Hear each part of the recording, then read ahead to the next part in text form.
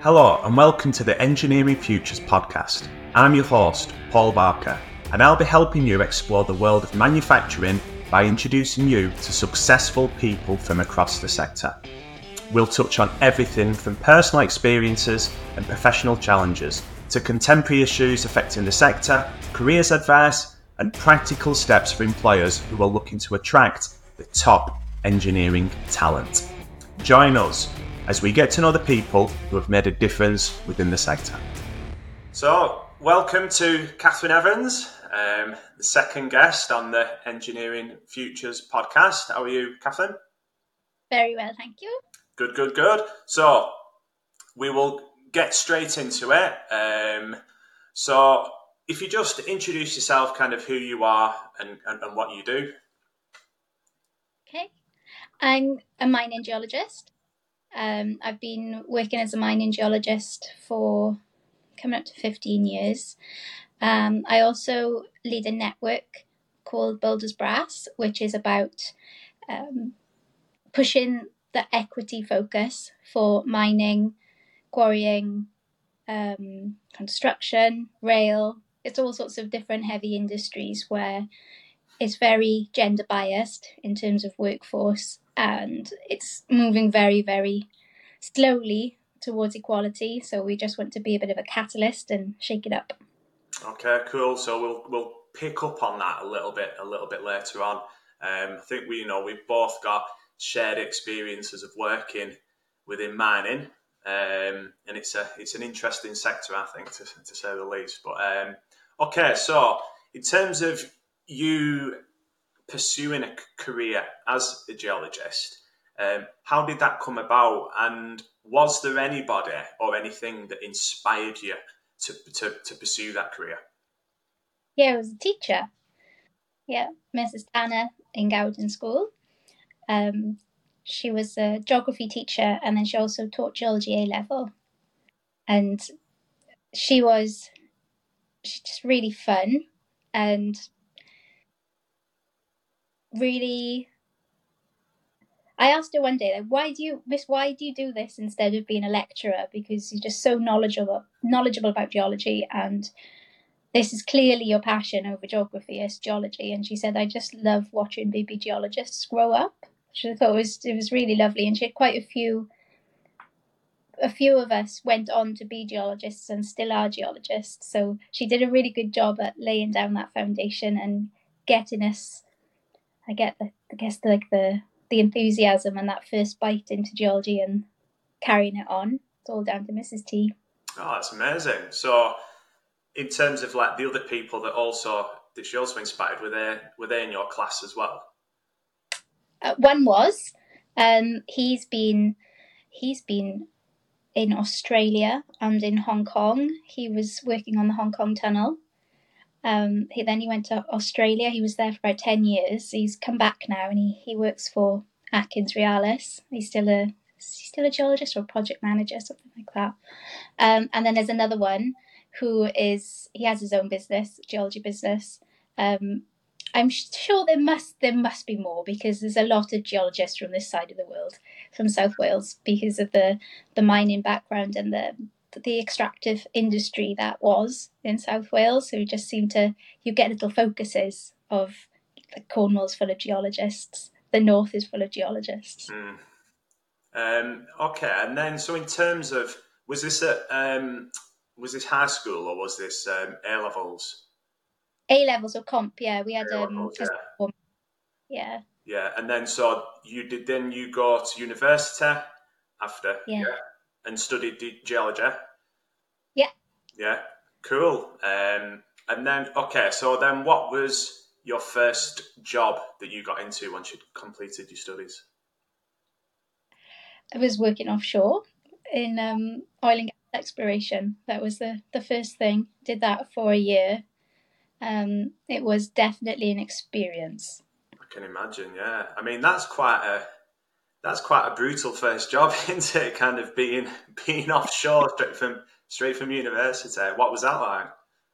I was just happy to have a job because it was 2008. People weren't taking on grads.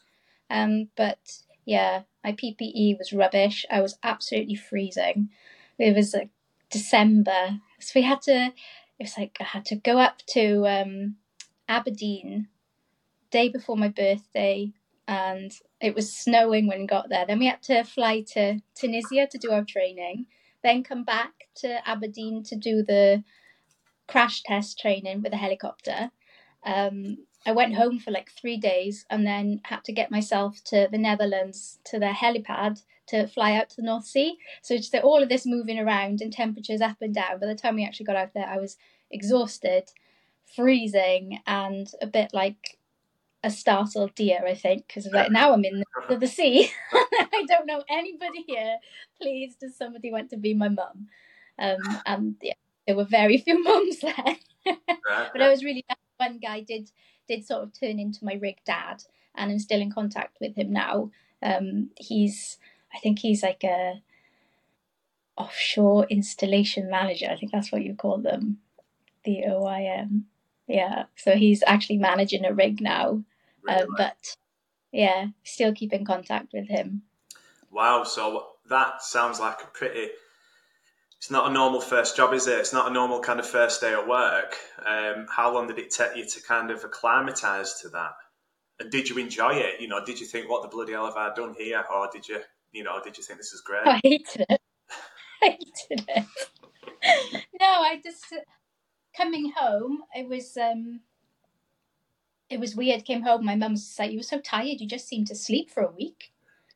And it was absolutely exhausted from doing day shift. You do 12-hour shifts and you go from a week of days into a week of nights. So that day where you have to switch is, you definitely don't get the full night's sleep and you have to alternate.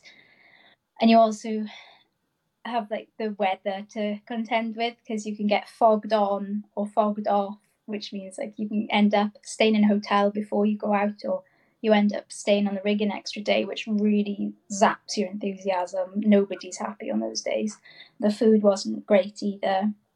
Just, I don't think it's not that it wasn't great, it was just not what I was used to. So it was difficult to know what you were getting each time. So when you're not having the same nutrient levels and you're cold and everything seemed to be difficult, they were like, is the storm going to get in through these doors that you have to do? Okay, I'd be standing there, can somebody open this door for me please, because I can't do it. Yeah, I did not like that. I was glad when I was like, I'm not doing this anymore.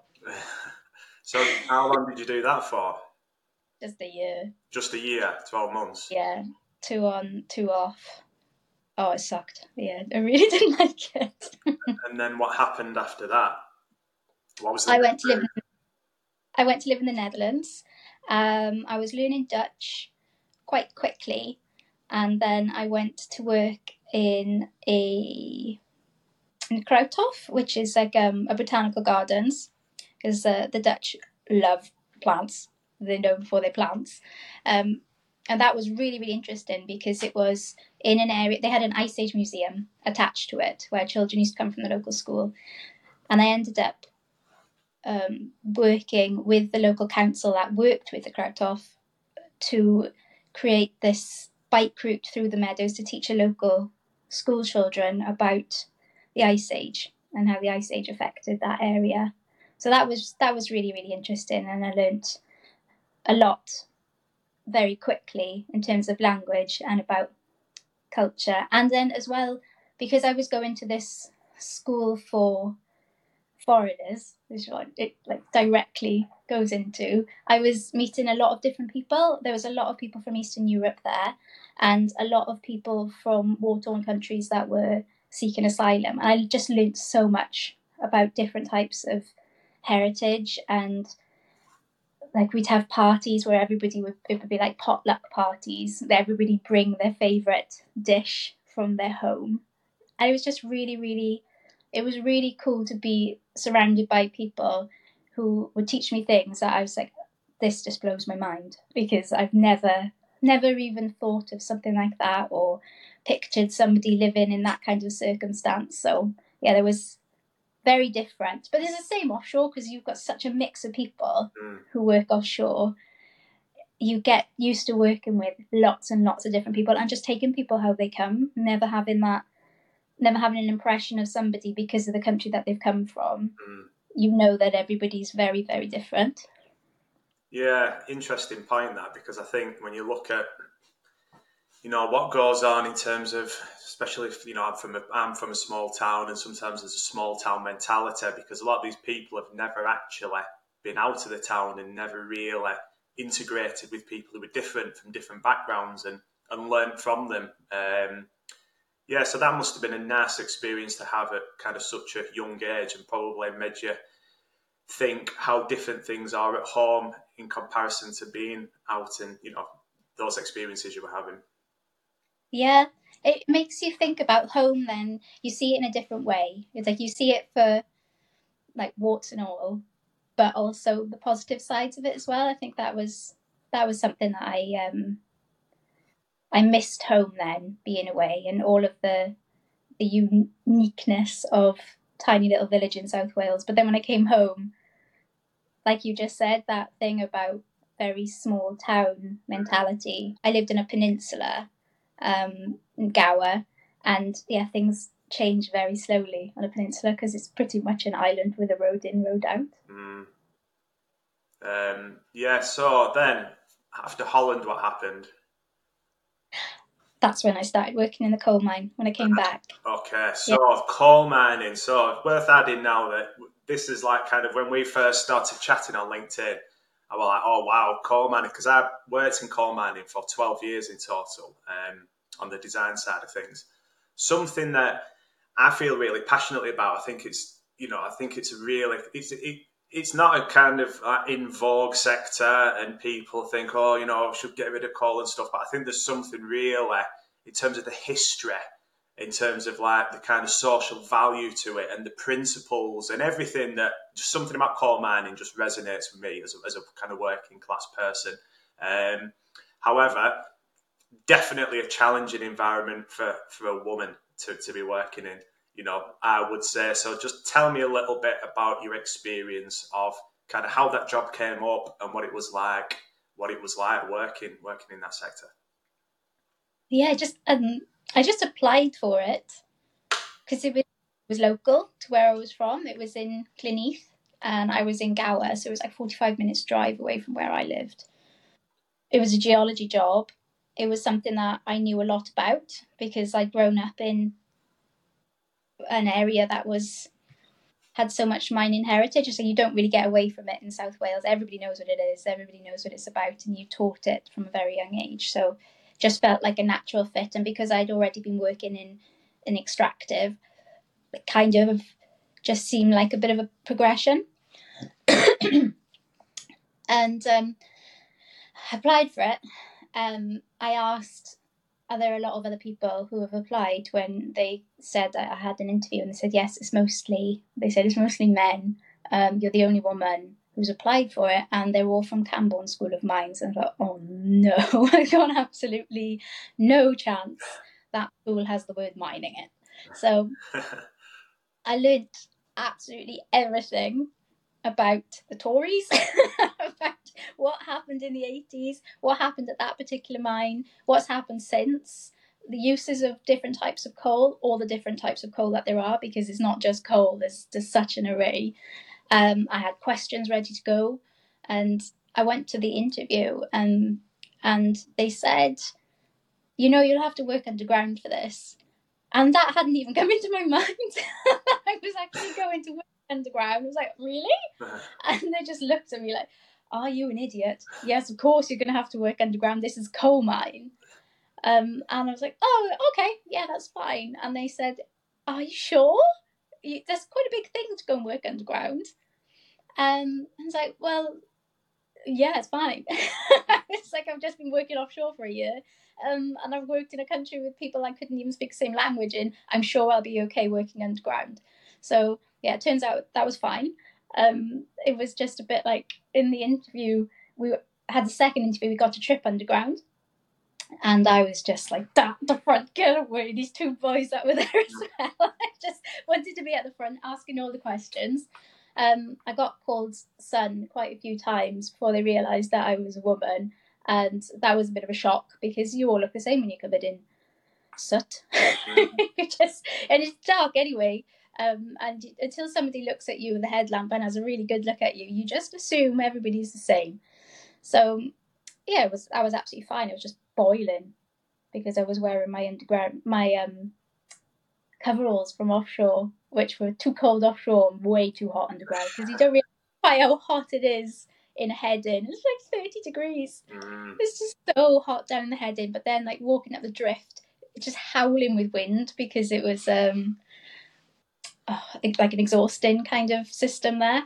So that was just like pulling past you when you walk out and you're just covered in sweat. Oh my god, it was so cold. I just remember the temperature differences more than that, and also again not being able to open doors.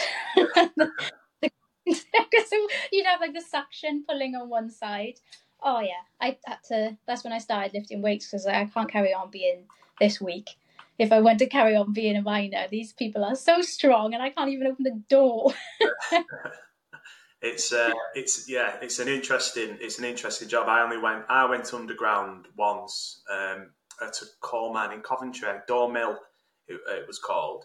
The last operating coal mine in England, I think, for longwall mining. They actually made a documentary about it closing down, and it was it was heartbreaking to watch it. But I think that, like, in terms of that job and the people that do that, and what they go through in terms of a working day, it's most people would never believe it.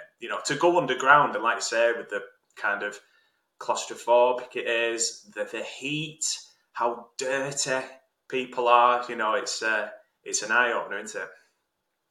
Yeah, and then so quickly becomes absolutely normal. Mm. And then the thought of doing anything else, because when it got to the point, it was 2010, and the arse had dropped out of the coal industry. The price of coal was so low. I think it was 2010 we started there, and it just dropped the entire time you were there.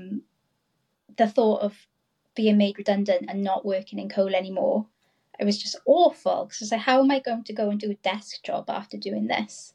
So I asked if I could be moved, and that was 2012, Christmas 2012, January 2012, 2013. I got moved to Canada to go and work on one of the companies, same company, but in some of the open casts over there. So moved to British Columbia in the middle of their winter, back into the freezing cold. It's mostly temperatures, but my story is just up and down. Yeah, then it was minus 40 instead, working outside and realising what cold really is. Did you know the inside of your nose freezes at minus 26? Does it? Now we do, yeah. Yeah, That's I've never experienced that. I must be honest. I think minus 26 that's new ground for me. Yeah, it's a different kind of cold. Definitely. It's not like our cold. I remember minus 10. I was taking samples in the coal one day, and it was April, and I had a t-shirt on, because it was just, I don't think I'd acclimatized that well, but like, just, it's a really dry cold, not a damp cold. I used to give my husband really, really like long stretching electric shocks if I shuffled across our awful carpet, and I could zap, because it was just so dry. We had to have a humidifier on in the night, which would then mean we'd have frozen glass on the inside when we woke up. It was weird. Compared to here, you couldn't really go out for a walk. You'd end up going out for a walk in the winter, and it would always end up walking on a wolf track. And then it would be like getting dark at 2 PM, and you're walking along a wolf track. Like, this is just the pits. I just wanted to go home. So I did that for a year and a half, and I was so glad to come home at the end. Yeah, so you didn't fully embrace life in Canada then? It's not something you could see yourself doing full time? No, I absolutely loved the job. I loved how difficult it was, and not because I was finding it difficult in terms of geology and coal and strata and anything like that, or the process. That just seemed to be, it came second nature, I think, because we had such little coal in Wales compared to what they have over there, because the size of the coal seams over there, you could have like 13-foot coal seam compared to here, where it was called the we had one that was called the 18 feet. It was not 18 feet of cold there, but at some point there would have been. But yeah, you'd have these enormous, massive amounts of coal, and a lot of it would end up in the tip. So I would go out of my way to make sure that we didn't tip all of that coal away, that it was just trying my best to make it more and more efficient. It was more the mentality of people that I found quite difficult, because you don't think of Canada as being particularly backwards in their way of viewing people. You think very progressive North American country. You don't hear many negative things about Canadian people, but I found it very, very difficult. I was on $20,000 less than the men because I was a woman who was foreign, which is what they were telling me, and I needed to prove myself, even though I've been working in an underground coal mine for the last 2 years, which is longer than the men who I was working with had worked for Walter Energy in the open cast. Then I still got paid that much less just because of my gender and where I was from.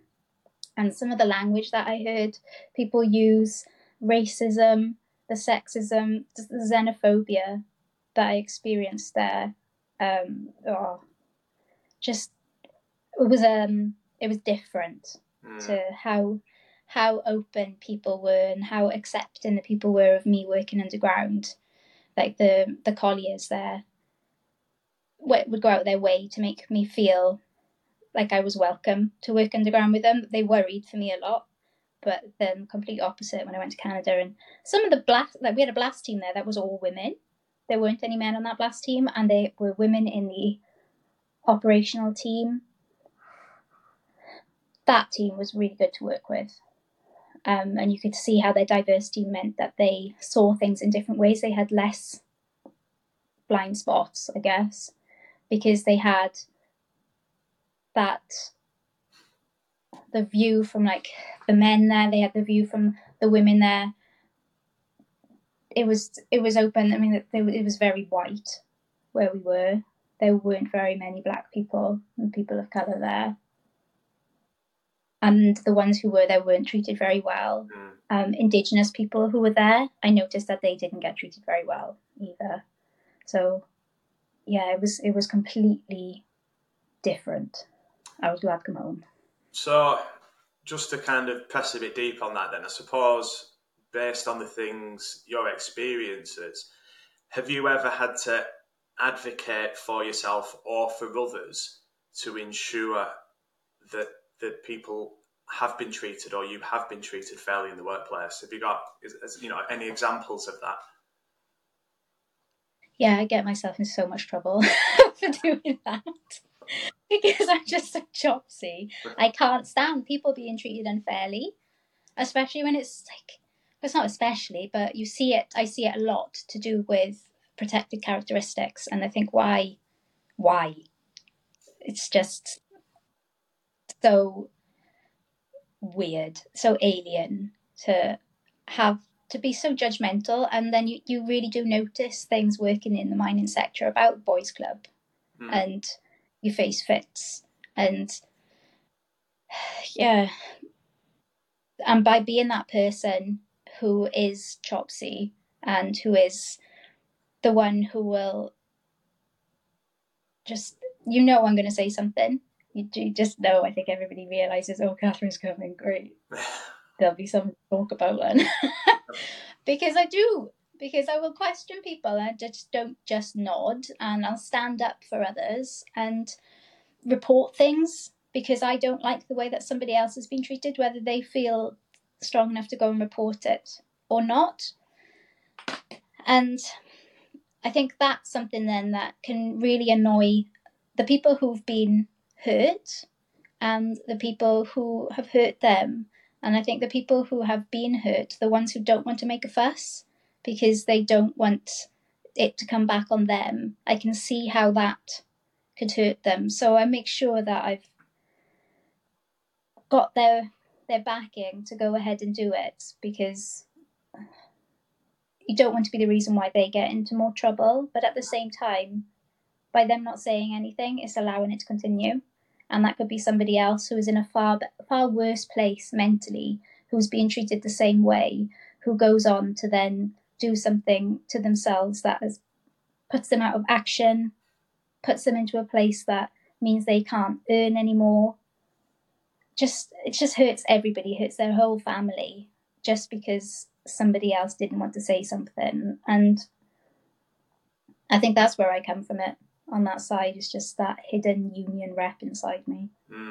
Yeah, and I think that some of that has been, I think, lost recently. I think within once upon a time, look at the unions and the strength that they had within organisations. That's been eroded.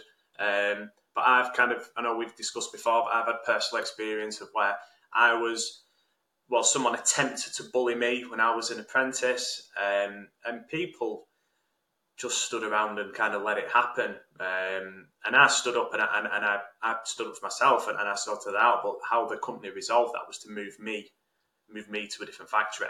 And it's amazing how much that happens and why people feel reluctant to speak up, because sometimes you are perceived as the troublemaker by standing up and actually doing something about it, and have you come across that yourself personally?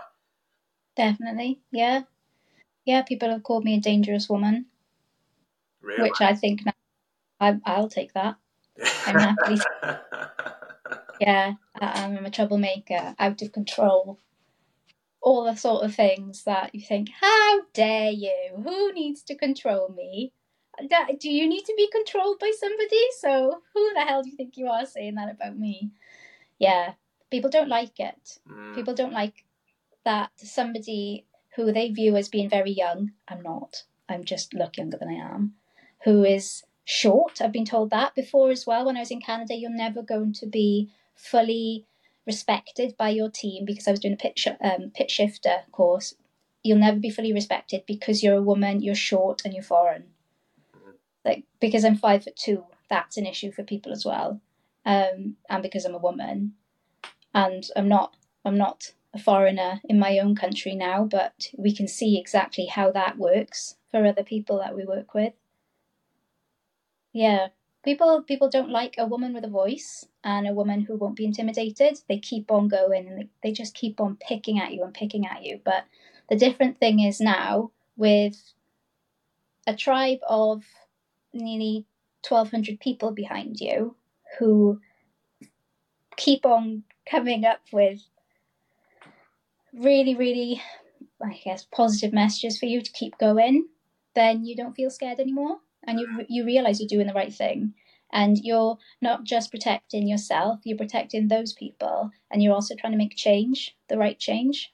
And it takes people like this to actually make a change, because all the nodding dogs, there's no change coming from them. They're just protecting themselves. Absolutely, yeah. It's absolutely self-preservation. And people ultimately are only interested in themselves, aren't they? Sadly. Okay, so kind of moving on to the next question then, about what initiatives or changes do you think are necessary to encourage more women to be able to enter and thrive within within engineering, mining, construction? What do you think needs to be done? I think we need to go all the way back, and it's going to take a massive cultural change, and it's doable. And a lot of people try to they change these little things and hope that it changes culture, but really we've got to go back to the building blocks and realize that our entire industry is built around one type of person, who are the main people who are still in the industry. Like, in population wise, there is a lot of white men still in the industry. But there are things that need to be put in place and built in from the very beginning. Not just bolt-ons, not just shared. Like, you can have this space to share because somebody needs to pump for breastfeeding, but they also need to pray. So obviously you just share that space. How does that work? That doesn't work at all. I think having people in positions where they're there just to help. Don't take on somebody who's going to be an engineer plus work in I&D. You have somebody who's an engineer because they're amazing at engineering. They're also really, really good at being an advocate for I&D. That shouldn't be a mixed job. They're just fantastic engineer who is also very well rounded. Then you need to have somebody who's working in your sustainability and your social value and your I&D, and that needs to be a department by itself. That those people shouldn't be expected to do like the techie kind of, like, it's all technical, but it's like the core skills, which other people will call the soft skills, but I don't see much soft about them. And then like your hard skills, which I would say that the technical side of it being your engineering kind of job, or your health and safety job, or your finance job. And then you've got the other side of it. You don't have to be a HR person to be doing the people side. I think you just need to be an advocate for people. And I think that's something that people, like, they lose. It's not that they forget, they just lose it. They want to have their HR department full of HR people. And those HR people may not even be people advocates. They're just very, very good at what they do in HR. But HR isn't always there for the people. It's there to protect the company. So there are other people. I've always found that the people who are working in the I&D side of HR are the ones who are very people focused, doing the right thing by the people, who can be a right pain in the arse for the rest of the HR team, because they want to do one thing, the HR team want to do another and follow these policies. I&D are trying to write other policies that are people based. I just think everybody needs to be more people based, less like technical output focused. We need to look after the social value on the inside of the company, and that is going to come through to the outside of the company.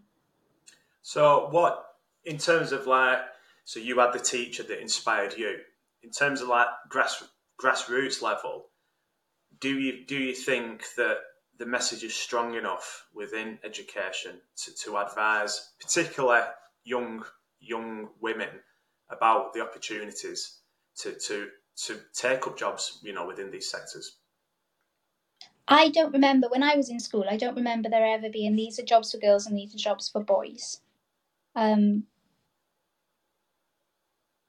remember somebody in my biology class said she wanted to be a beautician, and I saw my biology teacher, who was a woman, her eyebrows nearly hit the ceiling because she didn't want that for her. That's what she wanted to do. That was her choice. She was definitely the only girl in that class who was going down that route that we see as a stereotype. That's what she wanted to do. So that doesn't matter. But I would say that our school particularly, I don't remember it being like that. And if I think of like the geology side of it, there were a lot of people in like the sciences and the maths in A level. They seem to be very heavy with a mix. It wasn't like engineering jobs are for the boys, and I can't even think what, humanitarians, I guess, a humanitarian kind of lessons would have been more for the girls. But I can see how that could be happening.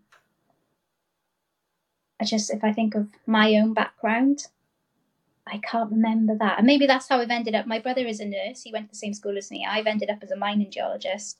There were girls in my class. One has gone on to be petrochemical engineer. I've got girls in the class who are designers. One is doing fire safety, and then boys in the class, one's now a politician. One is, I think, then there's the other geologist. One guy he was going away and he was helping with turtle conservation. And now he does like rope access, cleaning the inside of towers and tunnels. Yeah, so I think it's just so mixed with the school that I came from.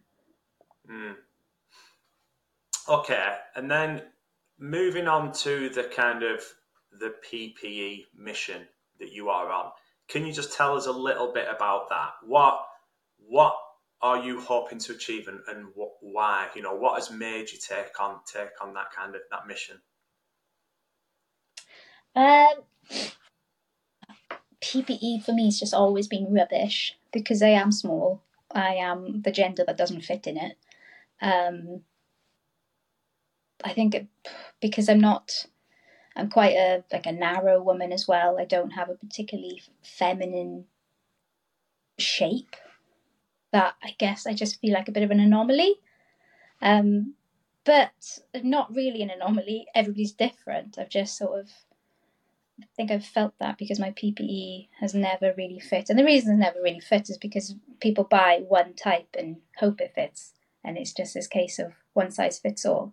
And when I worked underground, I had my stuff actually made for me, which was great. And it fit me perfectly. Then moving on to Canada, all you wore was a vest, which was way too big for me anyway, because it was made for boys, and the boots were enormous, and I couldn't work out why. And it wasn't until I started looking into this that I found out actually it's because women's feet and men's feet are different. We don't have the same shaped feet. We don't have the same centre of gravity. Women's weight is far more forward than men's, especially during pregnancy. Our pelvises are obviously different. That's why we have got the figures that we do. And then the Q value, which is the value that at which the angle at which our hips come out of our pelvis, is that a different one to men. So if we're in an unstable shoe, then we end up with higher risk of injury to knees, and that's something that's happening a lot because our boots, when women wear men's boots, they can't do them up around their ankle because their ankle is smaller. Then the boots just flop around. So your knees are at risk, your ankles are at risk, you've got blisters, your brain is focusing on the pain instead of on your job. And because you're wearing that PPE, you know you're in an unsafe surroundings.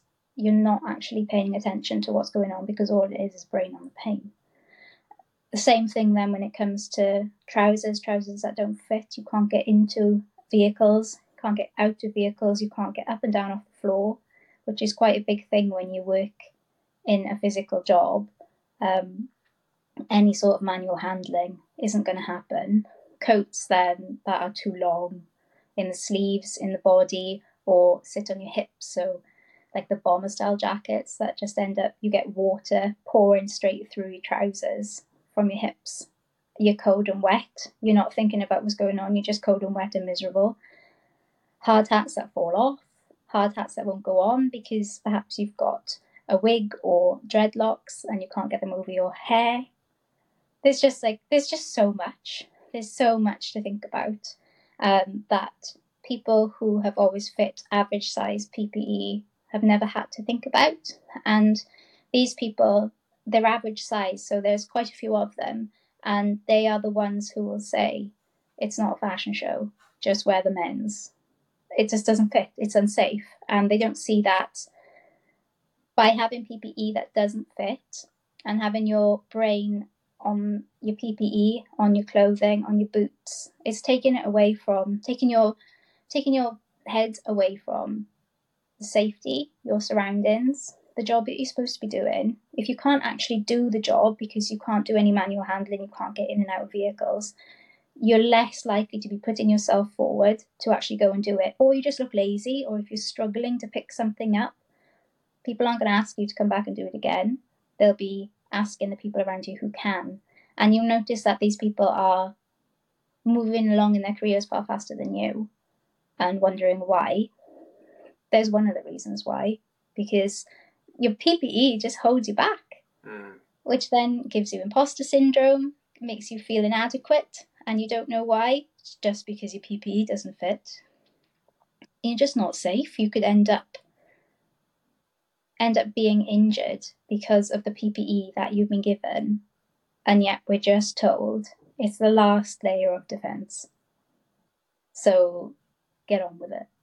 And I don't think that is good enough. And I don't think that it shows that we care. We only care about one type of person. And it just feels like a very, very backwards mentality for a country that thinks it is so progressive. Yeah, and I think it's interesting with PPE as well, because sometimes people perceive PPE as, well, you're only wearing it from time to time. And that's sometimes is the case. It might be, someone might only have to wear it very infrequently. But I remember when I was working at college, and we had a young girl who had to go in the workshop, and she actually got upset about having to put this PPE on because she was small and she was drowning in this. It was like a small man's overall that was like dangling like a foot below a kind of her hands, and she had to roll it up, and she had these work boots on, and it was and then she just didn't want to engage. She didn't want to go in the workshops because of the PPE. And to be fair, the college sorted that for her, and they got some women's PPE. But it's if you're then having to go on and be employed as an apprentice within a company, and you're wearing PPE every day and all day, and it doesn't fit, yet that's supposed to be kind of keeping you safe from an accident, but as you say, it can actually end up contributing towards your mind isn't on the job. Yeah, she's just thinking about, and she's worried about everything that could happen. The floppy boots, so you're just thinking about the twisted ankles, and then people who got shoes on that don't fit are at a higher risk of twisting their ankle. And this is supposed to be safety equipment that is there as the last form of defense, but it is the first piece of safety equipment your body is going to come into contact with because you are inside it. So why would we not be making that PPE fit? I just think it's absolutely beyond. And when was the last time that we heard about a fee for intervention being handed out by the HSE for PPE? Maybe it was about respiratory equipment that we know has to fit, that gets a face fit test. Why aren't we having body fit tests for this PPE? If it is actually supposed to be what it is meant for and not just an orange uniform, it should be fitting. And it's even in L25 regulation 4.51, it says it has to fit and it has to take into consideration protected characteristics like gender, like heritage, cultural differences. Like it just sticking somebody in any old thing because they need it and we're like, done. It's not okay. So what are you hoping to achieve? You know, what difference do you want to make for employers and for women that are out there having to use PPE and struggling? I want to see women safer.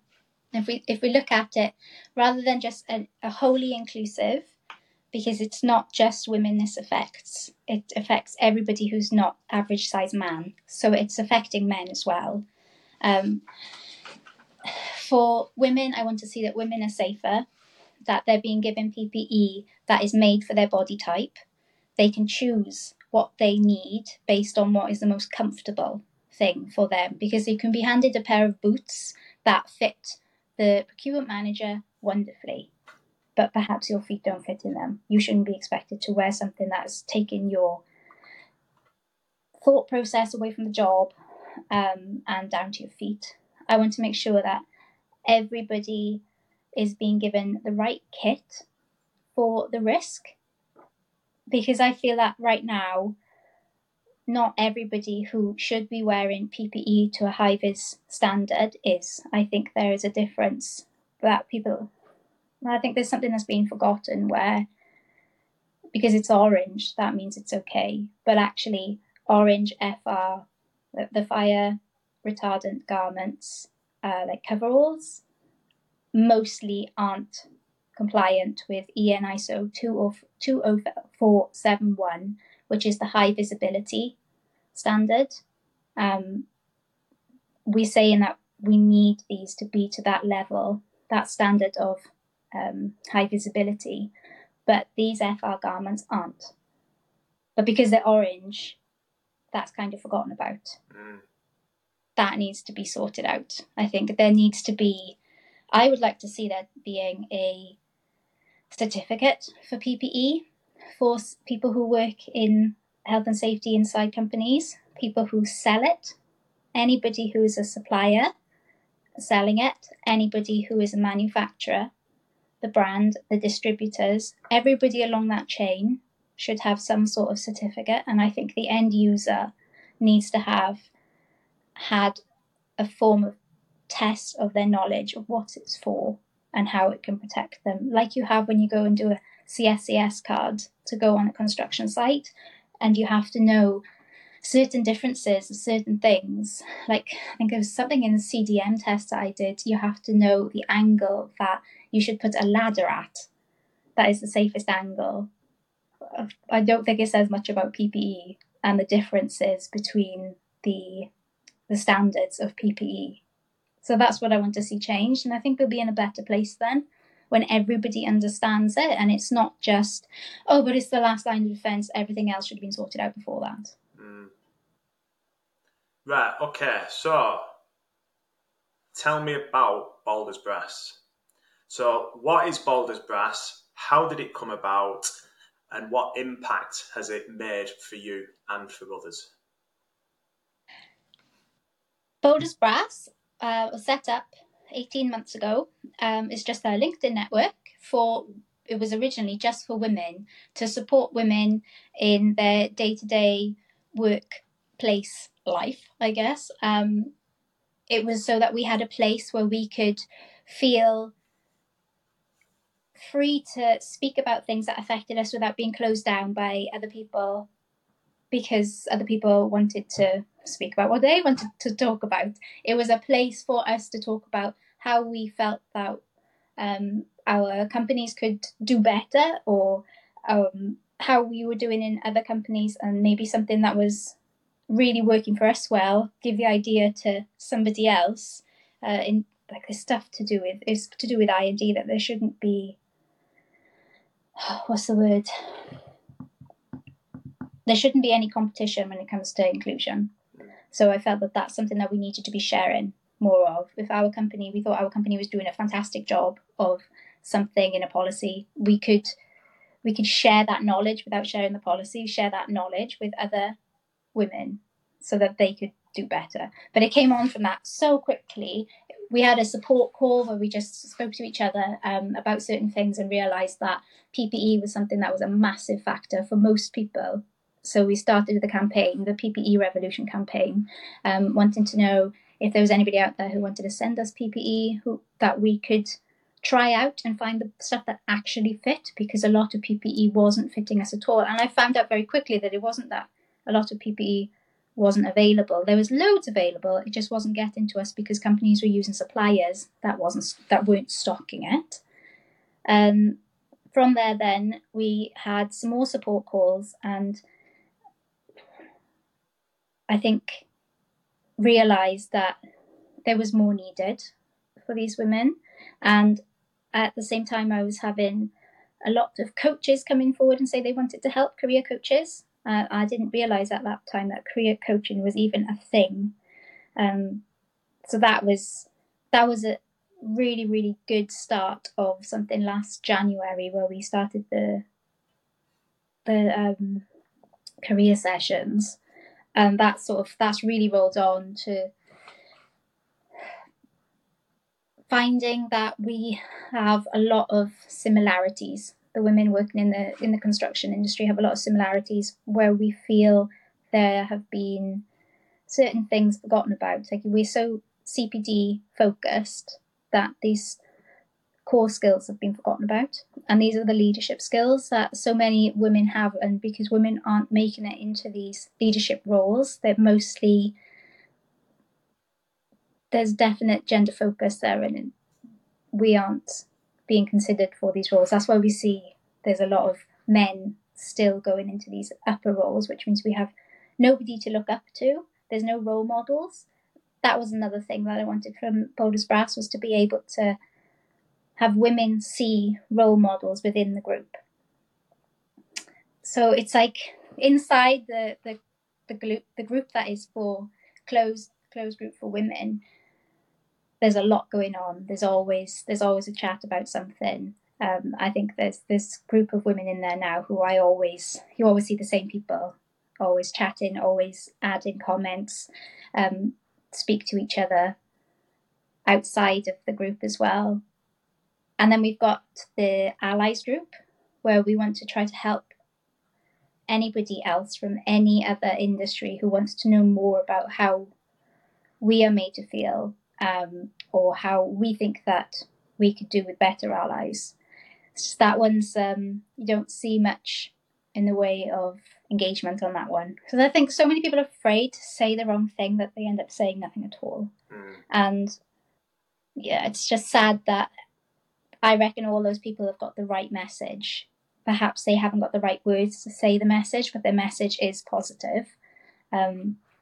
It's just a case of scared of using the wrong language. So how would, is that an open group? Is that group, are people able to join that and to request to join that? You know, what's the process to be involved with that? For the Allies group, that's an open group that anybody can join.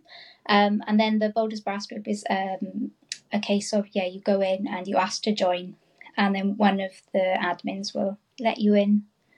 And then you're free to write on the board. I don't have a process where it has to come through one of the admins to check first. It's pirate rules inside. It's respect. Just respect each other.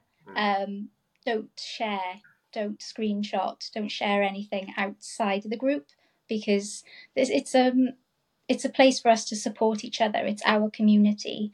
It's the place where we can use that as somewhere to grow and network and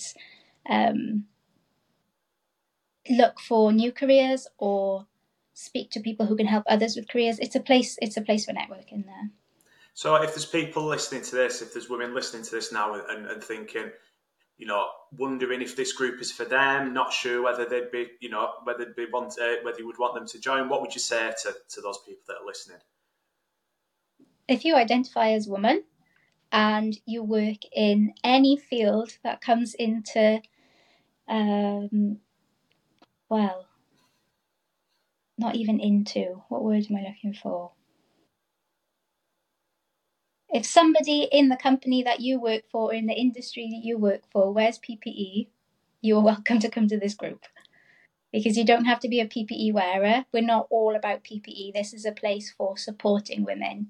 And there are so many different aspects of engineering, mining, environmental, rail, there's like offshore wind, energy, landfill, any of these things, then it's open for you to come in, any form of design.